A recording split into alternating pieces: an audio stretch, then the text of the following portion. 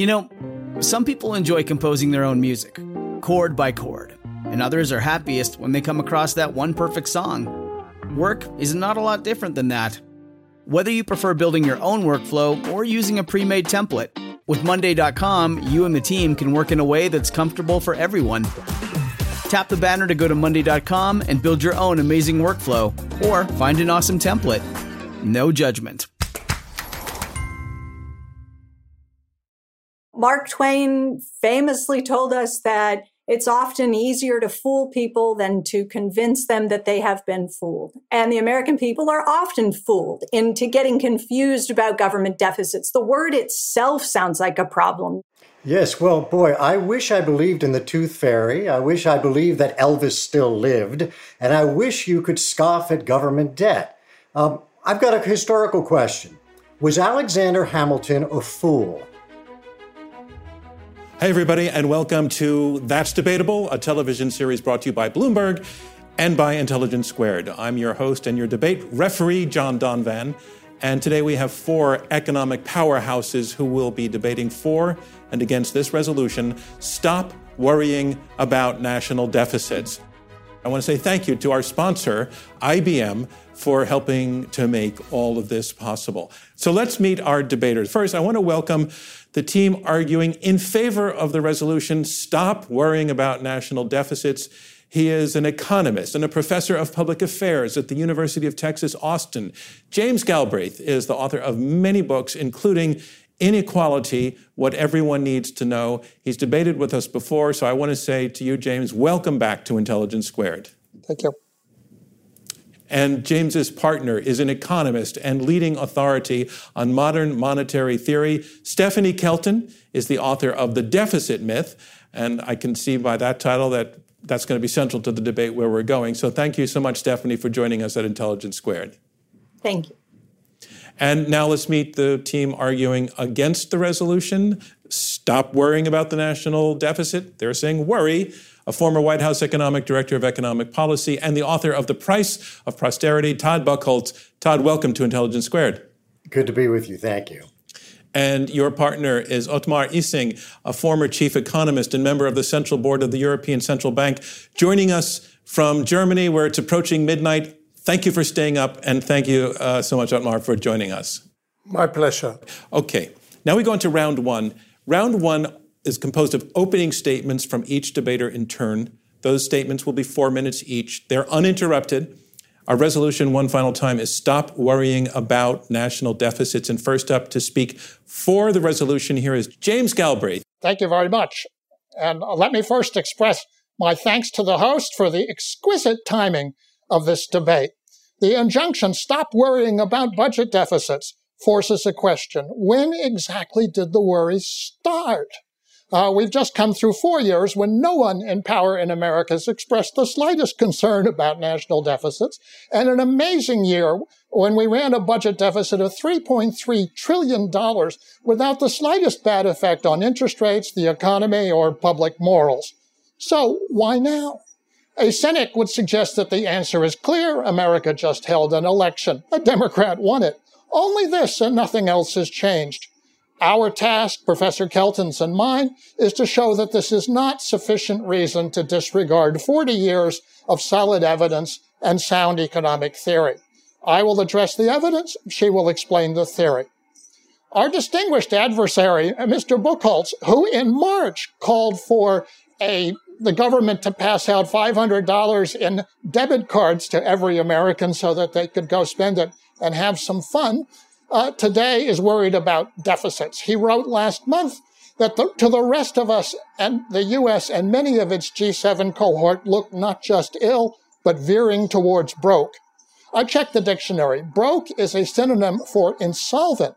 Yet our distinguished adversary, Dr. Issing, wrote just this month, to be sure, advocates of MMT are technically correct when they point out that any country able to pay its debts in its own currency cannot become insolvent because there's no limit to the sums of money that it can create. I thank Dr. Issing for this very clear statement of technical economics. And Dr. Kelton and I will take it as decided on a 3-1 vote, the point that the United States or similar countries cannot go broke or insolvent. For what other reasons might one worry? Typically, deficit worriers name 3: interest rates, inflation, and the exchange rate. Do large national deficits drive up interest rates in countries that pay debts in their own currency? Obviously not. Japan has a national debt twice GDP and interest rate on government debt that's negative. In France, it's almost 100%. The interest rate is, again, negative. In the United States, the 20-year constant maturity treasury rate was about 1.4% just now, and the 10-year rate is below 0.9%, which is an even better deal than Pope Julius got from Michelangelo for the Sistine Chapel. And those are market rates. Efficient markets theory tells us that they reflect the expectation of inflation over 10 or 20 years to come. That expectation could be wrong, but it is not open to economists who purport to believe in efficient markets to question it. What about the dollar? Sure, the dollar might decline some in the years ahead. If so, goods Americans buy will be more expensive, American jobs will be more plentiful, and they will sell better on world markets. That's an internal matter. Could the dollar collapse? The thought is absurd. America's worries are unemployment, climate change, COVID-19, inequality, precarity, the polarization of our society, militarism, the threat of wars. America's goals are full employment, balanced growth, and reasonable price stability. Those are written into law. As Keynes said, anything we can actually do, we can afford. If you haven't started worrying about deficits, don't start. If you have started, stop. Vote for sound economics and for your mental health. Thank you, James Galbraith. Our next debater will be speaking against the resolution. Please welcome Ottmar Issing. It's my pleasure to be invited to this interesting debate. The whole world has been hit by the pandemic. All countries are running high deficits and spending huge amounts of money to limit the severity of the downturn. However, beyond this special case, the idea that deficits don't matter at all has become popular with a number of politicians and even on the fringes of the economics profession. To a large extent, the public debt figures of industrialized countries today are coming fairly close to the levels reached after World War II. However, these already frightening figures are only the tip of the iceberg. The greater part of the public debt is not visible.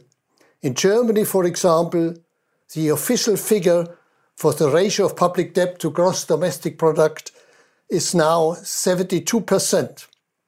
If you add the obligations for future social spending from pensions to healthcare, the number rises to a staggering over 400%. Similar ratios apply to many other countries.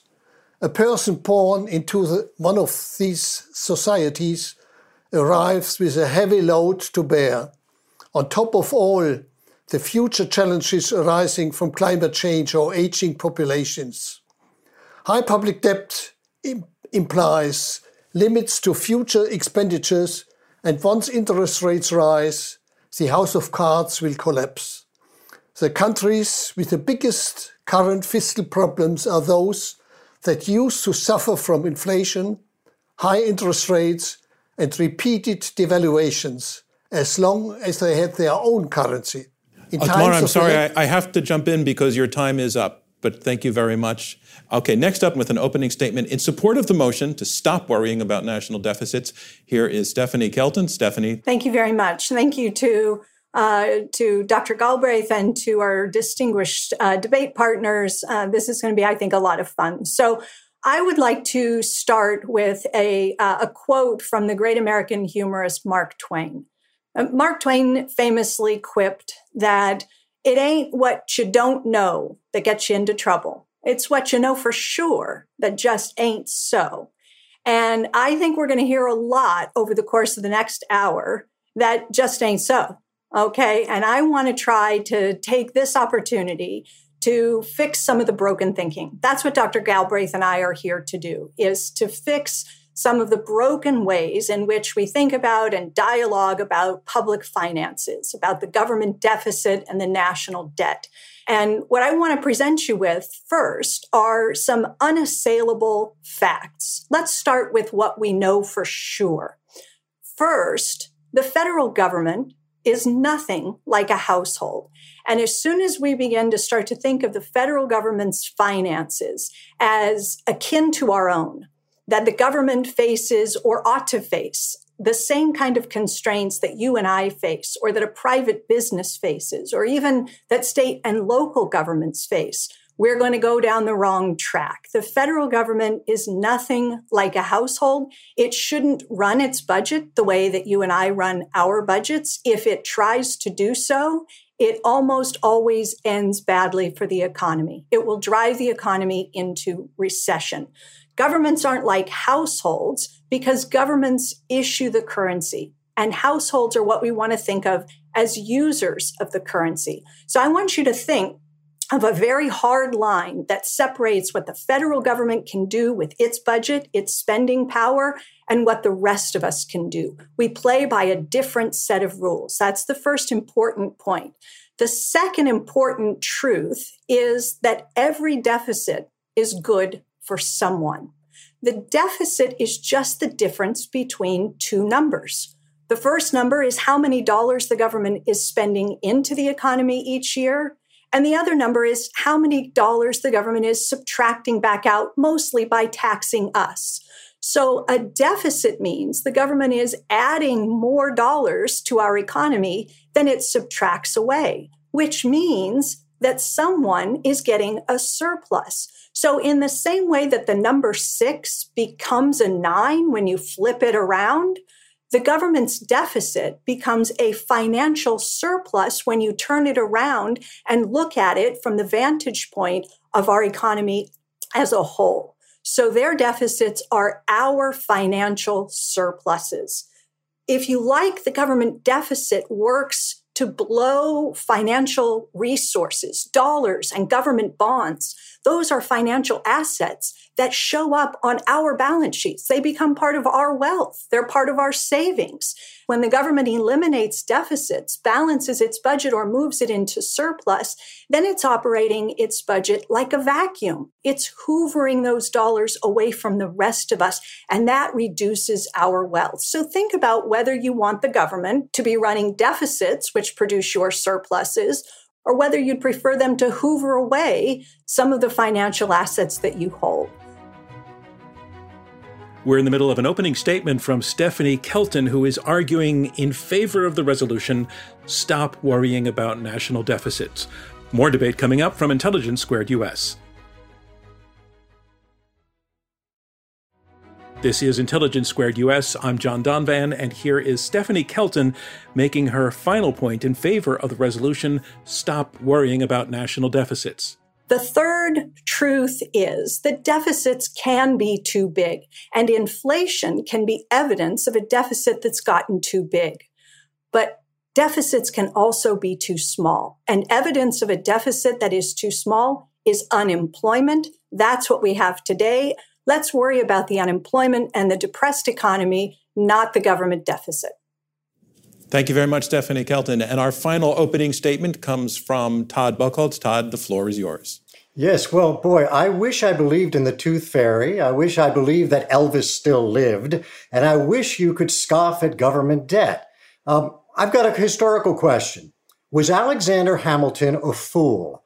Alexander Hamilton's words are spoken by school children around the world who've enjoyed the Broadway musical. And in that musical, they learned that Alexander Hamilton had the federal government absorb the debt of the states and pay it off. I don't think Alexander Hamilton is a fool. I do think we are confronting a situation where the next 10 years, Social Security and Medicare in the U.S., those trust funds will go dry, and there will be automatic spending cuts if nothing is done.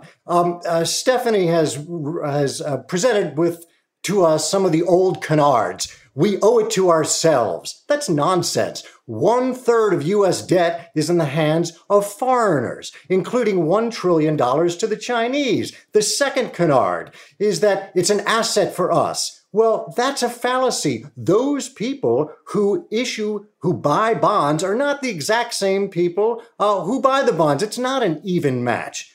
The motto or the mascot of modern monetary theory should not be a dollar bill. It should be earplugs, because the modern monetary theorists refuse to listen to 2,000 years of history. Let's go back. Ancient Greece. City-states went bankrupt lending to the Temple of Delos.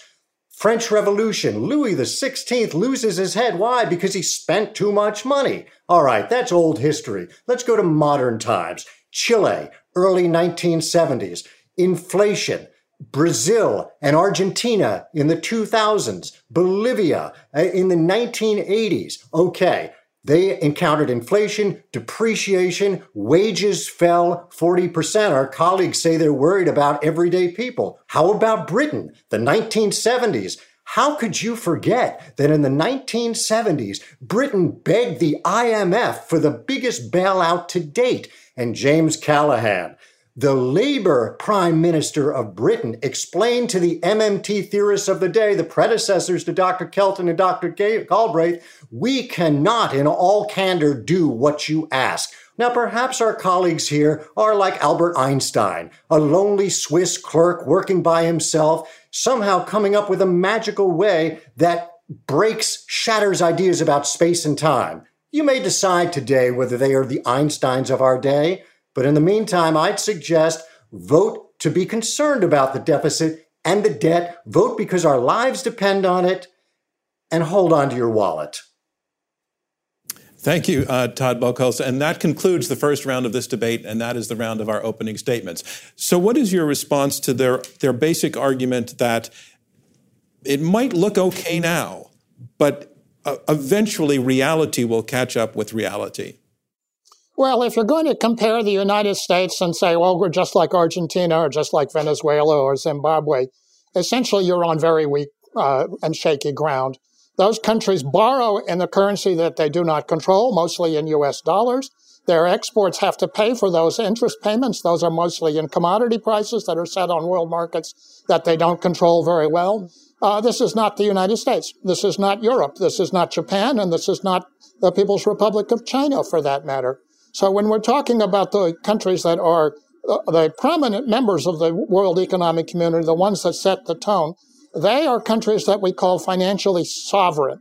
What they do is they issue debts in their own currency. And as Dr. Issing said very clearly, that means they cannot go broke. They cannot run out of the means to pay their debts. It's an accounting matter. That's a point of fact. It is a point which was underlined just a day or so ago by Madame Lagarde, the current president of the European Central Bank. The United States does not need to renegotiate its debt.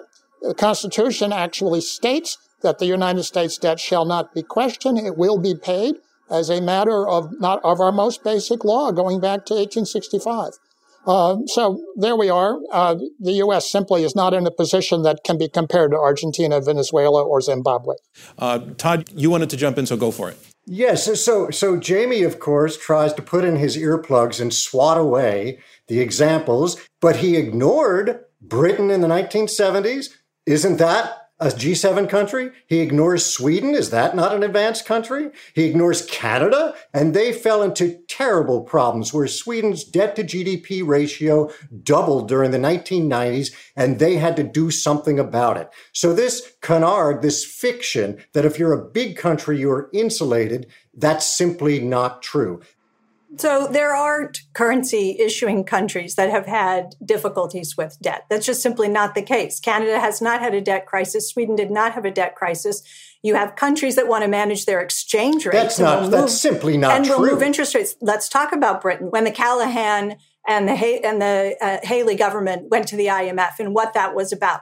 That was a political stunt. Let's call it what it was. The government was not broke. The government was not running out of money. The British government never needs to go to anyone to get the British pound because the British pound can only come from the British government as the issuer of the currency. It was a political stunt where the government had drunk the Kool-Aid and they wanted to be able to say to the British people, we're out of money. We can't afford social programs, a social contract. So they went to the IMF. They negotiated a loan got a standing facility for several $billion. And guess what? They never tapped the facility. They never spent 1 pence from that. Does that tell you something? It tells me the government didn't need the money in the first place. Why on earth would you take out a loan if you were desperate and going broke and then never tap the facility? It was a political stunt. It was a convent of the Labour Party in Blackpool when Callaghan mentioned that the idea that we can get out of unemployment by spending more money and inflation, this time has gone. We have experienced that this was a mistake. Stagflation was the consequence. And I should be cautious to comment on the US, but may I remind you, when the US spent so much money running high deficits to finance the Vietnam War, it has exported inflation to the rest of the world. Of course, inflation in the US didn't happen, but it was exported to the world. And as a consequence, the Bretton Woods system of fixed exchange rates broke down. It was your currency, but our problem. So Stephanie had called Britain going to the IMF a political stunt. Very odd that the Labour Party, which was pro-union and dominated by the unions, would have pulled off such a stunt in the name of what she says is right-wing monetarism. That's ridiculous. I'd like to ask her about the Carter bonds. In the 1970s, Jimmy Carter, because the U.S. was incapable of successfully selling U.S. treasuries, Jimmy Carter designated foreign bonds. That is, he issued bonds in Deutschmark and Swiss francs because bondholders in the U.S. had lost half of the value of their bonds during the inflation of the 1970s. All right, thank you. I want to now go bring you, our audience, into the conversation. And to kick this off, we're going to bring in actually our global audience. And by that I mean, over the last few weeks, we've been asking people around the world to submit the way they would argue on this debate, what their point is, which side they're on, and why they're on that side.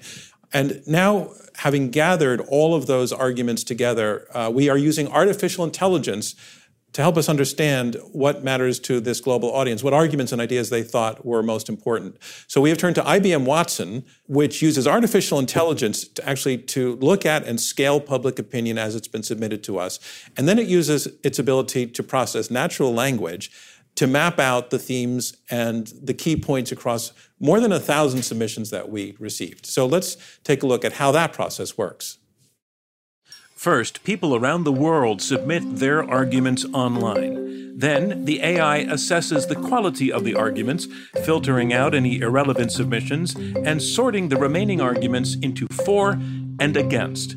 Next, the technology identifies the recurring key points, ranking them based on their quality and their frequency. Finally, the AI creates a coherent narrative of the strongest and most prevalent points for both sides of the debate. Okay, and now we get to hear what the results were. This is a selection of key points and arguments that our global audience, again, more than 1,000 people around the world, thought were most important on this topic. Let's listen in. Hello. The following analysis used AI models to identify the critical key points made by each side on the motion: we should stop worrying about national deficits. 50% thought we should stop worrying about national deficits, with 17% of those arguing that national deficits have no direct negative impact on the economy. One argument said a high deficit does not mean a high risk of default, financial institutions are strong, and productivity is increasing, thus the danger of an economic fallout is minimal. Another key point for the motion was that to an extent, the national debt allows financial growth. One argument said that spending money stimulates the economy, which will then bring the government money and lower the deficit. People also think spending into a higher deficit is acceptable during a health crisis. The remaining 50% were against the motion, with 17% of submissions arguing that a rising deficit can lead to inflation and cripple the economy. One argument said national deficits fundamentally weaken a nation's economy and must be arbitrated to achieve a balanced resolution. Another key point against the motion was that national debt burdens future generations. One argument said, "We cannot pretend that we have money that we don't have. It's disrespectful to younger generations to run up the national deficit." People also said that high public debt is dangerous.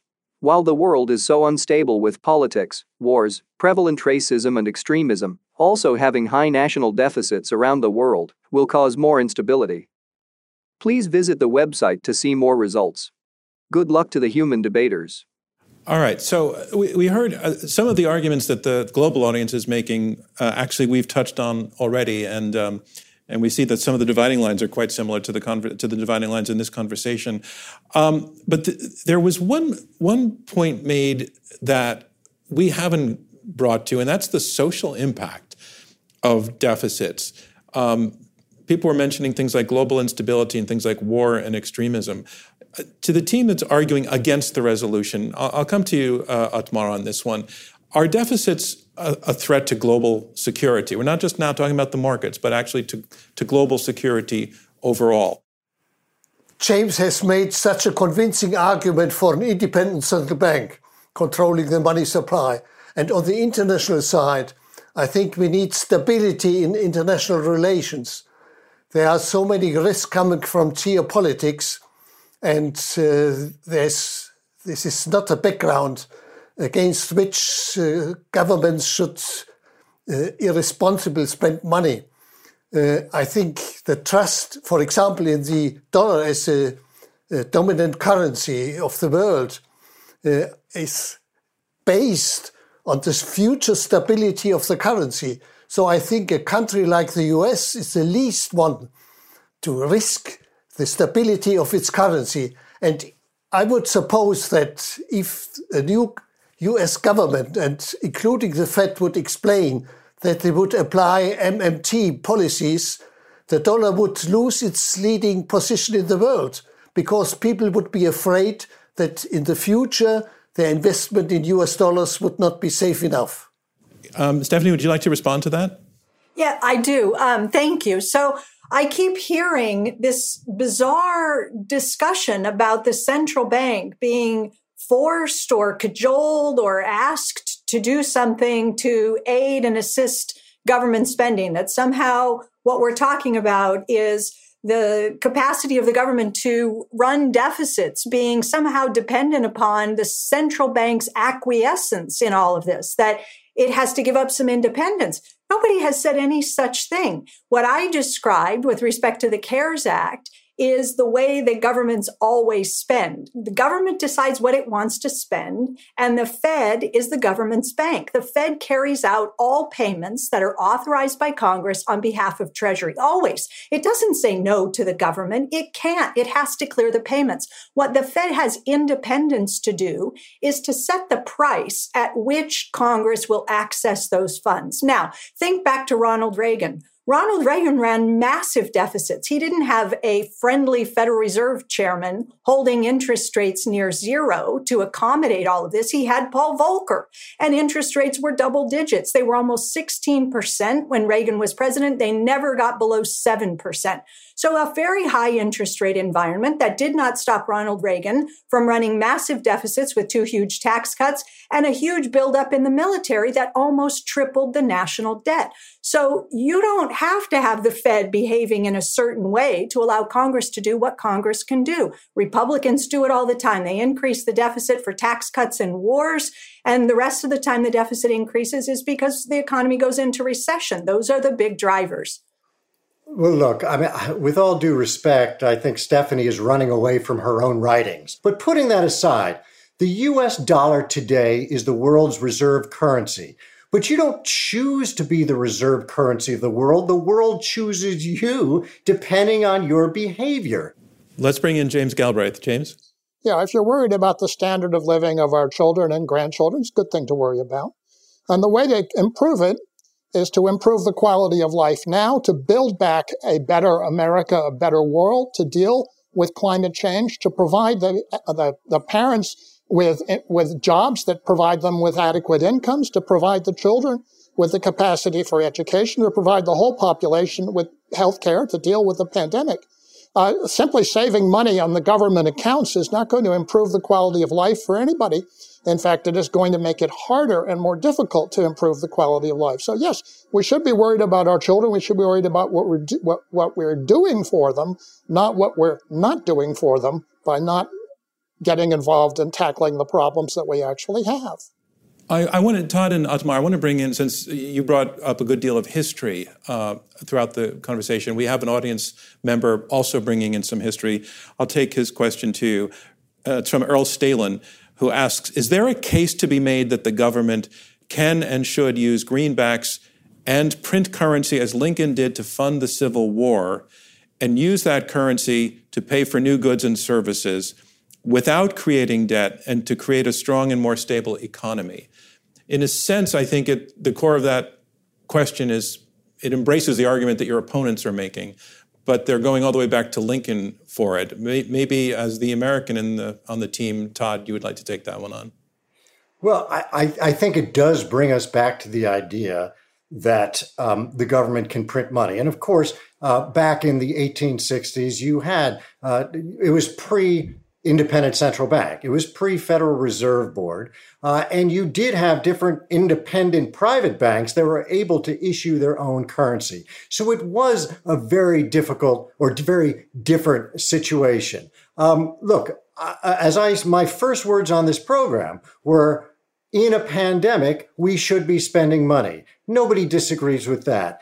Jamie, I'm sure, is sincerely worried about the unemployment rate, as we all are, at 6.9%. That is far too high. But let's just scroll back February of 2020, before the pandemic hit. The U.S. unemployment rate was only 3.5%. The lowest I'd ever seen in my lifetime, Jamie had ever seen in his lifetime, or Stephanie or Otmar. So I don't think we should go into this program and say that MMT or this story about debts is one that's solely appropriate during pandemic. We have to ask, when an economy is doing well, are you willing to give up fiscal discipline? And I think that's a very dangerous bet for common everyday people. This is round 2, which features audience questions compiled by IBM Watson around the resolution, Stop Worrying About the National Deficit. We'll finish up and head into closing statements right after the break. This is Intelligence Squared US. I'm John Donvan. Our two teams of debaters answer questions from our audience in response to the resolution, Stop Worrying About National Deficits. Up next, we hear from Stephanie Kelton.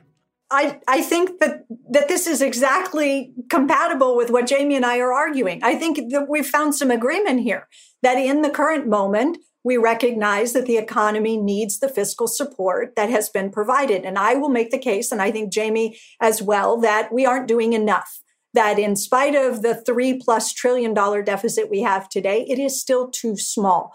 Congress needs to do more to provide fiscal support to this economy as a bridge to the other side of the pandemic. And beyond that, recovery and investment in the economy. So at what point does it become appropriate for the government to withdraw some fiscal support? That's the question. And I think we're having the right conversation. We're looking at the real economy. It's sending us a signal. Count the number of people in the unemployment line. How many people remain unemployed will give you a pretty good idea of how long we need to continue the fiscal support and when it will be safe for Congress to begin to withdraw fiscal support. No one is saying keep deficits at 3 or 5 trillion in perpetuity. We're saying recognize the important role the federal government can play using its budget to sustain incomes, to keep families whole, to keep businesses from going under, to keep people from losing their homes, provide a bridge to the other side. And the deficit is needed now. It's too small, and we're going to need it for some time to come. I don't think anyone has made the point I'd like to make now, which is that fighting deficits and debt can actually help the economy and create more jobs. Let's go back to the 1990s. During that decade, the U.S. economy created nearly 20 million net new jobs. Why?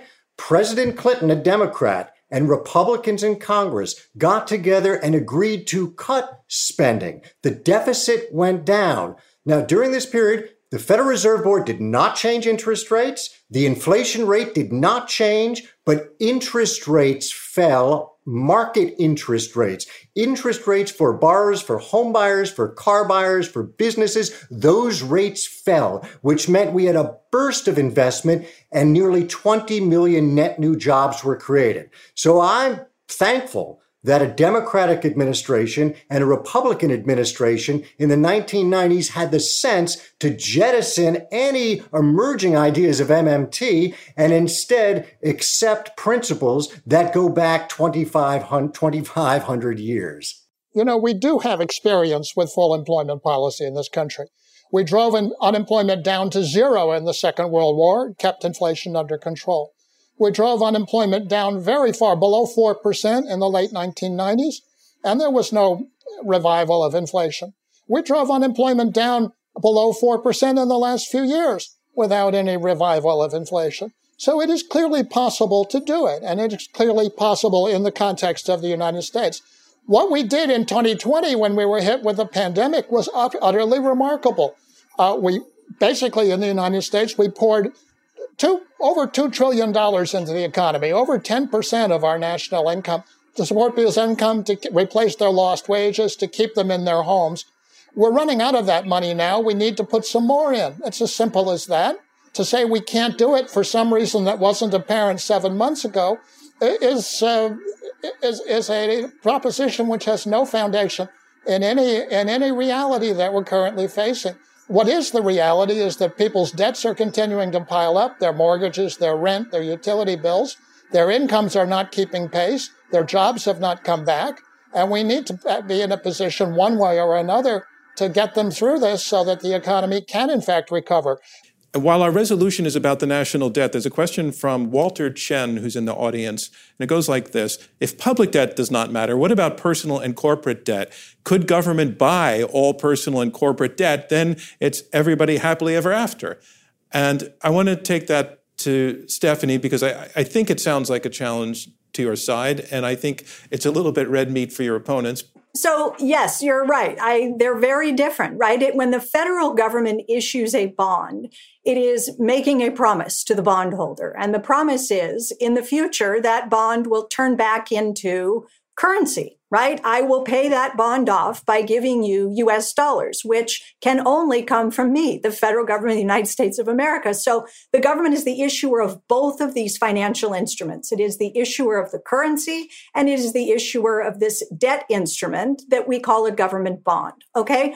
So is the risk different when a private company borrows and takes on debt? Of course, if GM issues bonds, if IBM issues bonds, it is raising money. And now it's on the hook to pay back what? US dollars. But where do these companies get US dollars? Well, from earnings, right? They have to get the currency from somewhere in order to be able to make good on the debt service and to pay the debt. And so it's a completely different, there are completely different risk factors associated with these things.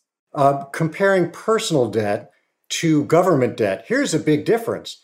If your relative, if your father is a spendthrift and spends all of his money and goes deep into debt and then dies, you don't get stuck with that debt. The American legal system says the debt dies with dear old broke dad. But when the government spends money, it goes on forever as debt, and new generations inherit that debt. So in that sense, public debt is far more dangerous than personal debt because it's passed on to innocents generations to come.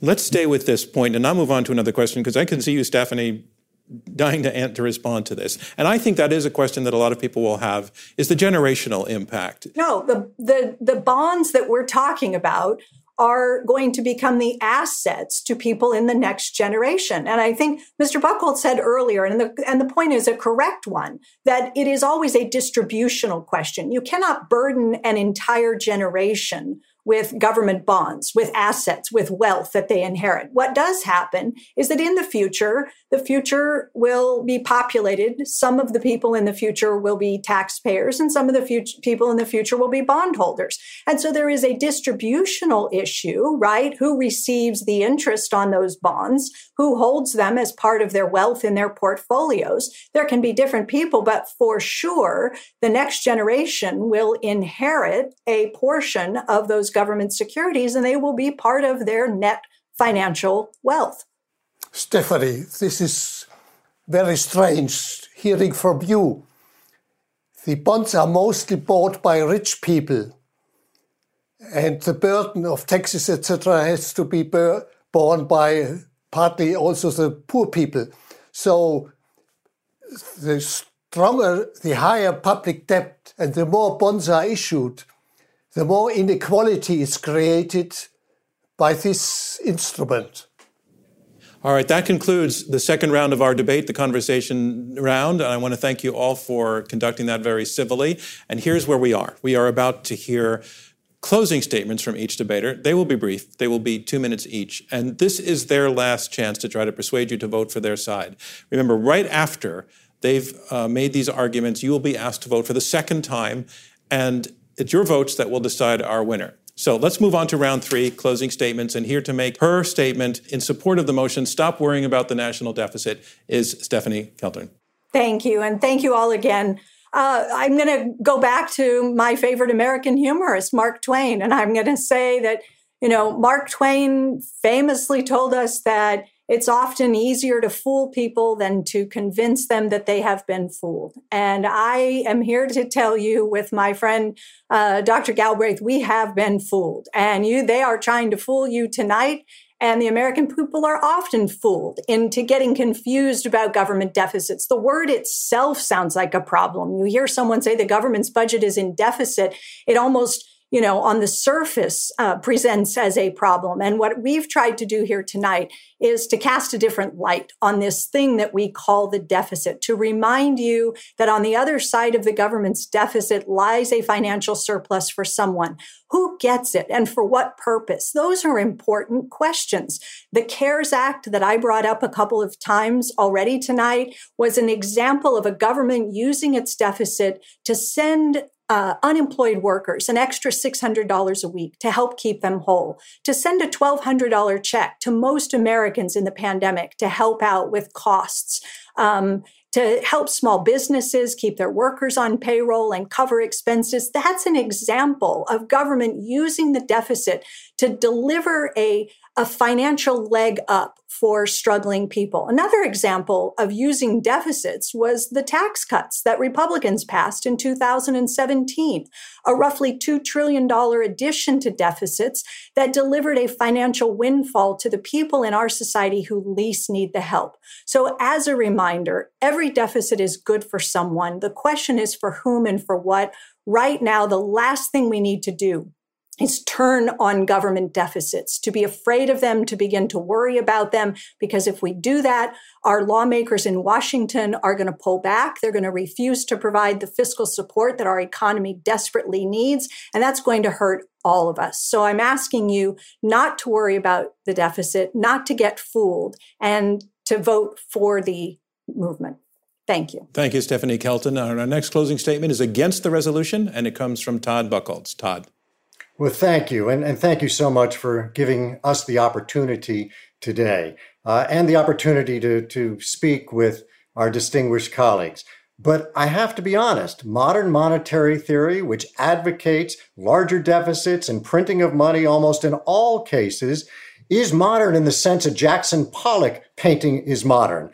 It's colorful, it's hypnotic, but it's a mess. And it can do damage. Let me give you and I understand the impetus for us. I understand the frustration. I'll tell you, the other day I was driving to a friend's house with mask with my daughter. I hadn't been to the neighborhood before, and there was a roadblock. And my daughter said, "Let me turn on Google Maps." And I said, "No, I don't need Google Maps. I'll find a way to do it. I'll figure out how to get there." And so we're driving around and snaking through the community, and I'm lost. And Google Maps is now telling me, make a U-turn at the next intersection. But I'm not going to listen because I think I know better. And Google Maps is again telling me, make a U-turn at the next intersection. And Google Maps has the map. It has the evidence. It has the experience. What do I have? I just have the moral superiority that I know better.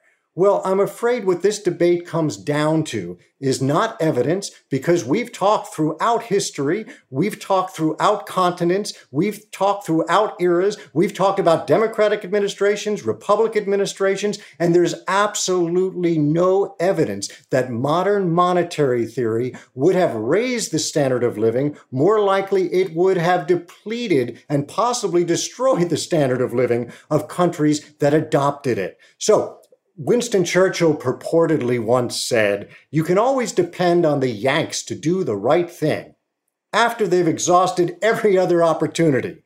Well, we're looking at lots of different options, including MMT, but it is better to do the right thing and to respect the debts and deficits and to understand that it is not necessarily our standard of living, but our children and grandchildren. It is what is at stake. Thank you, Todd Buchholz. Our third in the lineup in closing statements, James Galbraith. James. Thanks very much. Listen, to worry is human. To worry unnecessarily is neurotic.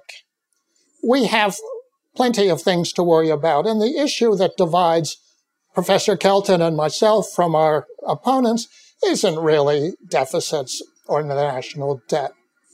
The issue that divides us is whether we have the capacity to address the important problems that actually face us, whether we have the capacity to stabilize our economy in the face of the pandemic and to deal with the public health challenges, whether we have the capacity to reduce unemployment, whether we can cope with climate change, whether we can address inequality and the legacies of racial divide in our countries. These are the issues that are in front of us. Our opponents say, no, we can't do that. There are mysterious reasons of high finance why this is impossible. To quote John Maynard Keynes from another epic, Abra would rise, Cadabra would come down. But this is not the way the world actually is. We have seen, as I've said many times so far in this debate, from this year's experience, from the experience of the past 4 years, from the experience of the past 40 years, that yes, we can address these problems if we have the will, the organization, the capacity, and the determination to do them. We can't do it if we say, oh no, there's some mysterious financial reason why we can't. That's our opponent's position, but their position is really that they don't want to address these problems. We do, and we say once again, if we can actually achieve this, we can afford it. Finance is a bookkeeping matter for our countries. It is a matter that's important, but it is not a constraint. And people should stop worrying about things that are not important so that they can focus their will and the attention on things that truly are. Thank you. Thank you, James Galbraith. And Otmar Issing, you get the last word in this debate. You are arguing against the resolution. Stop worrying about national deficits. Your closing statement begins now. Thank you. Not worrying about public deficits functions as a permit to unlimited public spending. Kornai has demonstrated that the ineffectiveness and finally collapse of the Soviet economic system were due to the soft budget constraints on companies. The same is true for public finance. Without constraints, public spending will run out of control. There are always so many socially beneficial projects that previously lacked the funding to be realized. Against the background of centuries of inflationary episodes, a renowned German economist once remarked, expecting public politicians to resist the temptation of free public spending is like expecting a dog to sit disciplined before a box of sausages. The cemetery of defunct currencies house innumerable tombs. Throughout the long history of humankind, all of them were ruined by excessive public spending, be it by kings, dictators, or parliaments. The proposal to ignore public deficits and debt is pure populism, promising a land of milk and honey, the surest way to undermine and ultimately destroy the value of currencies. Thank you, Otmar Issing. And that concludes round 3 of this Intelligence Squared US debate. And it concludes our arguments. It's now time for you, our audience, to tell us who you felt was most persuasive. We're going to ask you to do your second vote. And I want to remind you, it's the side that sways the most votes between the first and the second vote that will be declared our winner. All right, it's all in now. I have the final results. Once again, remember, it's the difference between the first and the second vote that determines our winner. Here's how it went.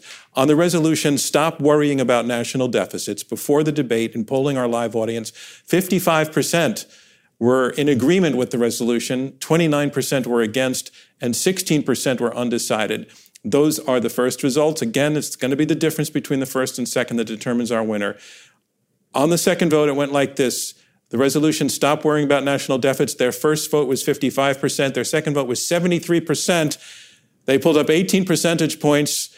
That's going to be the number to beat. Let's see the team against the resolution. Their first vote was 29%. Their second vote went down to 24%. It means this debate goes to the team arguing for the resolution. Stop worrying about national deficits. Our congratulations to that team, but our congratulations to all four of you for taking part in this debate and doing so with such civility and intelligence. Those are our hallmarks. Congratulations to all of you. Thanks to everyone who took part, and thank you from me, John Donvan, and Intelligence Squared US. We'll see you next time. Thank you for tuning into this special episode of That's Debatable, presented in partnership with Bloomberg Media and sponsored by IBM. Intelligence Squared is a nonprofit generously funded by listeners like you and by the Rosencrantz Foundation. Clea Connor is our CEO, David Ariosto is head of editorial, Amy Kraft is chief of staff and leads production, and Shea O'Mara is our consulting producer. Crystal Hawes and Damon Whittemore are our radio producers. Robert Rosencrantz is our chairman, and I'm your host, John Donvan.